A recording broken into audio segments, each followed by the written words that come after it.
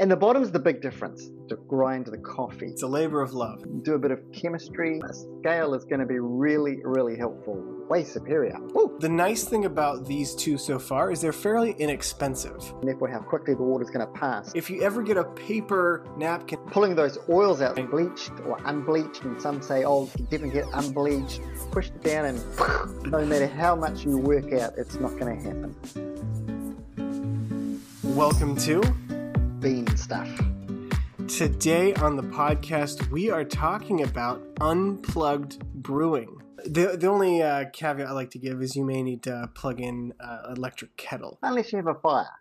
Unless you have a fire, you go fully unplugged. But today we're going to go through some methods kind of inspired in some way, shape, or form, because a lot of us are now at home making coffee or maybe not going out as much. So just what are some easy kind of methods that are also going to give us good coffee results, and something that we can try. And maybe we've not heard of some of these, and maybe we have heard of some. But Dad, I think there's kind of three important pieces that we need to kind of keep in our mind as we go through this. What are those? Yeah, this is probably, if you're watching this podcast, you probably already know these things because they'll be important to you as well. But whenever you look at pour over, manual, this unplugged idea of brewing, French press, whatever it may be, you're going to have some certain things and remember to have them. One is you're going to have to grind the coffee. Burr is going to be better for grinding consistent sized particles. But all the methods we look at today, you're going to need a grinder. Otherwise, I would say that we do have that episode on grinding as well. Yep. So if there's any, if you want kind of a little bit deeper dive into that, there is, I would recommend going back to that episode. Yeah. And you're going to need some patience too, because again, if you listen to this podcast, you're probably already over that one, because it takes time. Whether if you're in an espresso machine, you certainly know this. But even with these different pour over, different unplugged ideas, they take time. It's going to take around about 4 minutes, every one of them, at least. And then you're going to need to prepare. You're going to need to pour it. 10 minutes goes by and you'll still be working at it in one sense. So it's not quick, but as we would say, it's worth it. Yeah, exactly. It's a labor of love in that sense. It is a labor, and I put that down as a technique. Each of them has their own technique and steps that probably do need to be followed. Some are more forgiving than others. Like a French press is a little forgiving with grind size and how long you do it. But some of the more fancy pour over styles where you've got a hot water pouring on top of your coffee, it takes some technique to get the coffee going around, swirling the water, blooming. There's some things to go on. So you're going to need to do a bit of chemistry, slow down a little bit, and think through, what's the technique for this method? There are some of these techniques, French press in particular, that will allow you to get a good cup of coffee from potentially a blade grinder or something like that. That's right. That's right. Yeah. And as we're talking about different accessories, I know that there's some accessories that this is going to require, any of these processes. One is an electric kettle. And the other is obviously water. Which is a topic in itself. We were away last weekend and the water from the tap was horrible. I was so thankful I'd bought a little plastic thing of filtered water. So the other thing you're going to need is a scale. Scale, I mean, you can get away without a scale, but I think if you want to be consistent and get the same quality coffee next time, a scale is going to be really, really helpful. And I believe that's key, because if you want consistency, you're going to want to be able to monitor all aspects of that. I appreciate the podcasts and videos that James Hoffman does, and he's always very good with his testing and different things like that. And a scale is going to be crucial to replicating something that you like again, and making sure you get the consistency of your pour and amount and things like that. It reminds me, there's so many variables, because you can get the right weight, but if you grind the wrong size, you're going to have to change the weight. And that's where the chemist technique comes in, because you will think about it and you will make some mistakes, and you'll have a lot of good coffee. And I think another piece in tandem, I would say almost more important, but maybe that's arguable, is the timer. because I think maybe those work in Yes. tandem because you're Yeah. looking for a certain volume over a certain time. Mm-hmm. And, things like French press, you may not necessarily need a scale. You might need a scale to weigh out the ground coffee, but not so much Yeah. the water if you're filling to the same point each time. But having that timer is also crucial. Being able to say, this is brewed for this long and pull it out, or, press down on, or finish pouring, things like that. And then last but not least, obviously some of these methods are going to require an additional filter, like a paper filter. Like a paper filter. You're going to get, you can get metal filters. I'll tell you what this one's for shortly. But and my favorite filter of all, like the Abel Cone filter. So You're an avid Abel Cone. I must be. Fan. This is edition 3. I've had the other 2 editions too, but this is certainly, the scale is going to be really, really helpful. Way superior. Woo! As we start talking about some of these different methods, the first one we're going to go into is the Hario V60. It's a popular at our work. This is what they use all the time on the in the tasting room. A V60, and the V60 is not just a word made up. I believe it's the angle here is 60 degrees. Interesting. So the angle between the base and the cone structure of the... It's not 90 degrees. It would be straight up and down. It's 360. And I found when I was at work today, I was looking, bringing some of these things. You can get different types. You can get the stainless steel one, or this is the ceramic style one. Notice it's got, both of them have little, what do you call those bits on the side there? It's almost got, I would say, grooves that kind of go around in a spiral slowly down towards the center. And if anyone's ever seen a pour over before, obviously if you're watching, this is a little bit different, but if you're listening to the podcast, the Hario or the V60 has a kind of a star-shaped hole at the bottom, which is a lot larger than what you'd see typically in a pour over. Yeah. And with it, of course, as we were saying, you're going to often need a filter. You will need one with a Hario. I have. it'd be almost like chewy coffee if it was no filter. Yes, I've even used, if when I'm missing my filter, I'd get some serviettes or something and you've got to get a number of them because they get so soggy it all goes through anyway. But the good thing about this, the advantage of this one is that you're going to find consistency, delightful, clean flavor profile for this particular coffee. It's easy to do. But it's just clean coffee. If you want something with a little more body, a little more density involved in it, this probably won't be for you. But for an all-day cup of coffee, good. And this might be a dumb question, but I'm curious if somebody was to ask you, so what's the difference? Is there a taste difference between a V60 and a pour over? If I make the same coffee those 2 different ways, am I actually going to taste the difference? Because for the uninitiated, it looks very similar. And it is. When we get on to the next one, which is the Kalita Wave, they look very similar. And they do have similarities in taste. But this is that technique part. You'll find you can do things with a pour over. And the pour over part is, these all come under that umbrella of the topic. They're all pour overs. We pour over water. That's true. You can change them all up. You can do different extraction parameters, different temperatures, different grind size, water to ratio, the scale underneath. But they're all going to do slightly different. But the first 2, yes, I think you're right, Reed. They're going to be similar. They're going to be similar, but there is going to be some difference. I mean, I guess I don't want to steal it away, but the Kalita Wave, how is that different? Well, this is the only one I don't have, actually. So what did I do? I printed a picture of one. And again, for anyone who's listening, it's okay that you don't have one. No one will know the difference. It looks pretty similar to the Hario V60. It's very similar, except with the V60, the lines go down in a spiral towards the bottom center. Whereas in the Kalita Wave, there are almost ribs, I guess you could call them, that go around the circumference of it. Yep.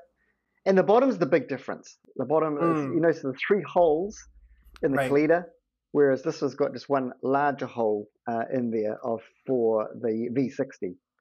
Yeah. And that's what some would say is the big difference. It slows things down. It makes a cleaner cup, some would say. Some would say no, but you can get clean cup from this as well, but then this is going to let more through. So there's an argument between both the Kalita and the V60 on like the cleanness of cup and yeah. But both are going to be a medium fine grind. But It's that, and I should say with the the Kalita, it has a flat bottom. That's right. The Kalita does have that. It has that flat bottom with the 3 holes in it. Yeah. So that flat bottom means that the water, when you pour the water in over the coffee, it sits there for a longer amount of time. So extraction is going to be a little different in its timing for the Kalita Wave. And the nice thing about, I mean, we'll talk about the others as well, but the nice thing about these two so far is they're fairly inexpensive. The next one to look at is the Chemex. And yes. The Chemex is a little bit different as far as it's all self-contained in a way. Well, it's true. The Chemex, and I've got a sort of a typical Chemex. This is not the typical Chemex has a wood sort of collar here. It goes around here. This is right. Instead, yours has that glass handle on the back of it. And I like that, and I'll tell you why in a moment. But that's the Chemex. And the big thing with the Chemex, it also has a filter, but I think it's called a trifold filter. This one's just a straight a filter. With the Chemex one, you fold it like 3 different ways, and it's quite thick. And I would say that the way I think about it, it's almost like I know if you go to a very fine dining restaurant, you get oftentimes a non-cloth napkin. But imagine with me, if you go to a really fancy restaurant and they give you a paper. If you ever get a paper napkin at a really fancy restaurant that's very thick, it's not the same, but it reminds me of that. It's a very thick paper, which I know we talked about in an episode about the Chemex, but that paper, it can pull out a lot of the oils in the coffee. Is that accurate? Yeah, and you're right. And pulling those oils out, some people like that, some don't so much. So therefore, if you like it, go for a Chemex. If not, try a different style. And it's just the filter is so thick that it doesn't allow much to come through. It's just the coffee would have been sitting with water rather than the grounds and other things, and the fats in the body. Yeah. Yeah. So with that Chemex again, you put that filter in that trifold filter. You put your coffee in, and you're also kind of pouring over. Not kind of. You are exactly pouring over the top of that. Yeah. And you're watching for a specific weight and extraction with how much water you add to. And again, that's in all these. That's where that scale and timer comes in. Exactly. And the last two, that you had to do exactly the same. You had to have a scale, a timer to work out how long. And it's all up to you. But 3.5 minutes you're going to pour on top of the Chemex. It could be 4 minutes on another one. It all depends how finely you've ground the coffees, and therefore how quickly the water's going to pass through. Right. Water's going to go very soggy if it's like sand, because it's very thick and it just gets stuck in there. If you have rocks in the top of your pour over here, if you have rocks in here, the water just goes through really quickly. Right. So it doesn't have time to suck out flavors that you want in the coffee. Right. We also have an episode that I think we talked about earlier, but that extraction and talking about how grind size and timing makes a big difference in that. Yeah. You'll never get it right. There's never a perfect cup of coffee. You'll always think, I could do this better. Yes. Yeah. Well, I've got a question for you then. So with a lot of these, and there's a filter aspect to them, right? So all these 3 that we've talked about so far all have a paper filter involved. Yes. Are there alternatives to the paper filter for all 3 of these? For all 3 of these, yes, there is actually. Metal, obviously. You can get gold ones, stainless steel ones. And notably, that's going to change your flavor, because that paper, or not having that paper, doing the metal may not take out the oils as much, or it'll change a little bit of the way of how that coffee finally comes out into your cup. Exactly. Even the paper ones, you can get different types of paper ones, obviously thicker and thinner. You can get bleached or unbleached, and some say, you definitely get unbleached, organic. There's a whole lot of just the filters there is quite a thing. The thing about, because they look, this sort of style looks quite impressive. In fact, I believe the Chemex does have an elegance to it. It does. I believe there's in the Museum of Modern Art in New York. Guess what? They have a Chemex in there. Well, there you go. There you go. And I know for a fact this is something you're excited about. Number 1, I think, what are you on, version 3 now? But the Able cone, right? Which is basically it's exactly what it sounds like. It's a cone that you put in the top of your Chemex. But what is I guess this is maybe getting a little sidetracked. But the version 3, what changed throughout these versions? Well, different things happened. The first version, I believe, at the end here had a hole, and so the coffee and the water would come out of the filter around here as well as the hole. They decided version 2, it actually had a better taste when the hole was plugged up, so that it slowed the whole extraction process down as the water went through. Version 3, and you're right, Reed, I've tasted all 3, I've tested all 3, and version 3 in a blind test has come out really well for all the staff. I did all our staff, and they all said whatever that one is the one that tastes best. It's good to know that there are alternatives, and I would say, another benefit potentially is that you don't have to go out and buy filters. Also, there's the sustainability aspect to that, but there's, for pure selfishness, there's the aspect of you don't have to remember to go buy filters. It's always going to be reusable. Eventually, it's less expensive. Oh yeah. Yeah, exactly. And the other side to that may be if you prefer the taste with a paper filter, then that's something to consider. Yeah. Last thing I'm going to say, I know you tell me I get excited about these things, but also the nice thing about this one particularly, I don't know, they must have done some cooperation with them, but it fits really nice into the Technovorm, which is a plugged-in brewing system, one of the best you can get. But this fits in perfectly for that as well. So you can just take it in and out, whether you're going to do unplugged or plugged. Near and dear to my heart is the French press. Oh, yeah. I think it reminds me of growing up with coffee. It reminds me of, I don't know, just good times and good coffee, but it's a really simple method. And it's similar to a lot of these metal filters. It's built in with the metal filter. There's no disposable pieces. You can make any amount. There's a lot of different sizes of French press, which is fantastic. Right. Yeah. I know that we both have a full size and then a small size. So it's, for making coffee at home, I would say this is I guess the Chemex as well, but this is a good method to make multiple cups. Very consistent and easy to do. If you're starting out on all this, I'd say this is probably the one you start with, actually, because it's just simple, hard to muck up. Well, and like we said near the beginning, this one has a little bit of a lenience towards the grind consistency. So you could conceivably use just a off the shelf blade grinder, and you'd be able to get. I know, sorry, I don't mean to say those horrible words, but can't believe you said that. You can perceivably do that and get a really good coffee from that. So, what kind of grind are we looking for? Well, this is, of all these methods, this one probably has the coarsest of grinds. So it's not opposite to espresso, which is the finest sand light. This one is quite coarse. Again, you could do a blade grinder, but having a burr grinder, setting it to very coarse is helpful again because those coarser bits are all the same size. There's a consistency to that. So your coffee you get a good cup of coffee. Next time, it'll probably be good again. And that is the nice thing with a better grinder, you can kind of lock in that setting potentially for what you're looking for. Yeah. By the way, this is when you grew up. You said this wasn't called a French press. I believe I think it was called a plunger. Just to let you know. I will say, growing up, that plunging aspect, I do remember. It's always exciting when mom and dad say, "Hey, it's time to plunge," and you can push it down. Although it's a little harder than it looks sometimes. Yeah. This is the thing with French press. If you do, we say it's very forgiving, but if you do a little too fine, you won't be able to push it down. And I must admit, I've done this. I've pushed it down, and the glass cracks. The Aeropress. Yeah, you've got one there. Yeah, I've got one here. The disadvantage is really just for one cup, so you can't do it for lots of people. The advantage is it's for one cup. And also, it's so small and light, you can take it camping. It makes a great thing to take it with you in your backpack or whatever. I would say, and we may have mentioned this when we've ever talked about the Aeropress before, it always talks about espresso, makes you a great espresso. I'd just like to add one word to that, espresso-like.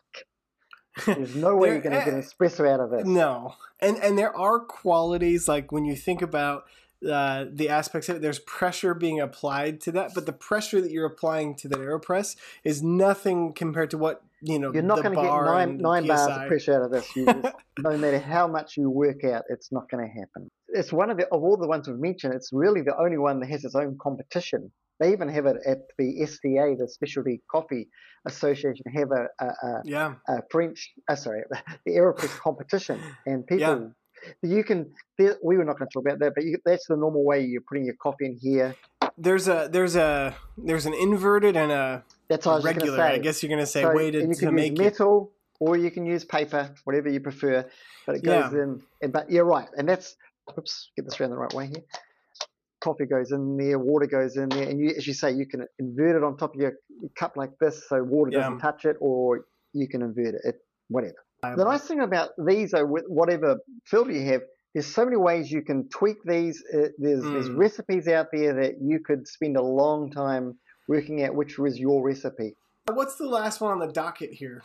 I thought this has been around for a long time. You can find these often, although I haven't found one for a while. I know that before we did this episode, you said that you were going to try and find one. I thought I'd have one within a day, but I'm afraid we haven't found one. But this is the Moka Pot, M-O-K-A.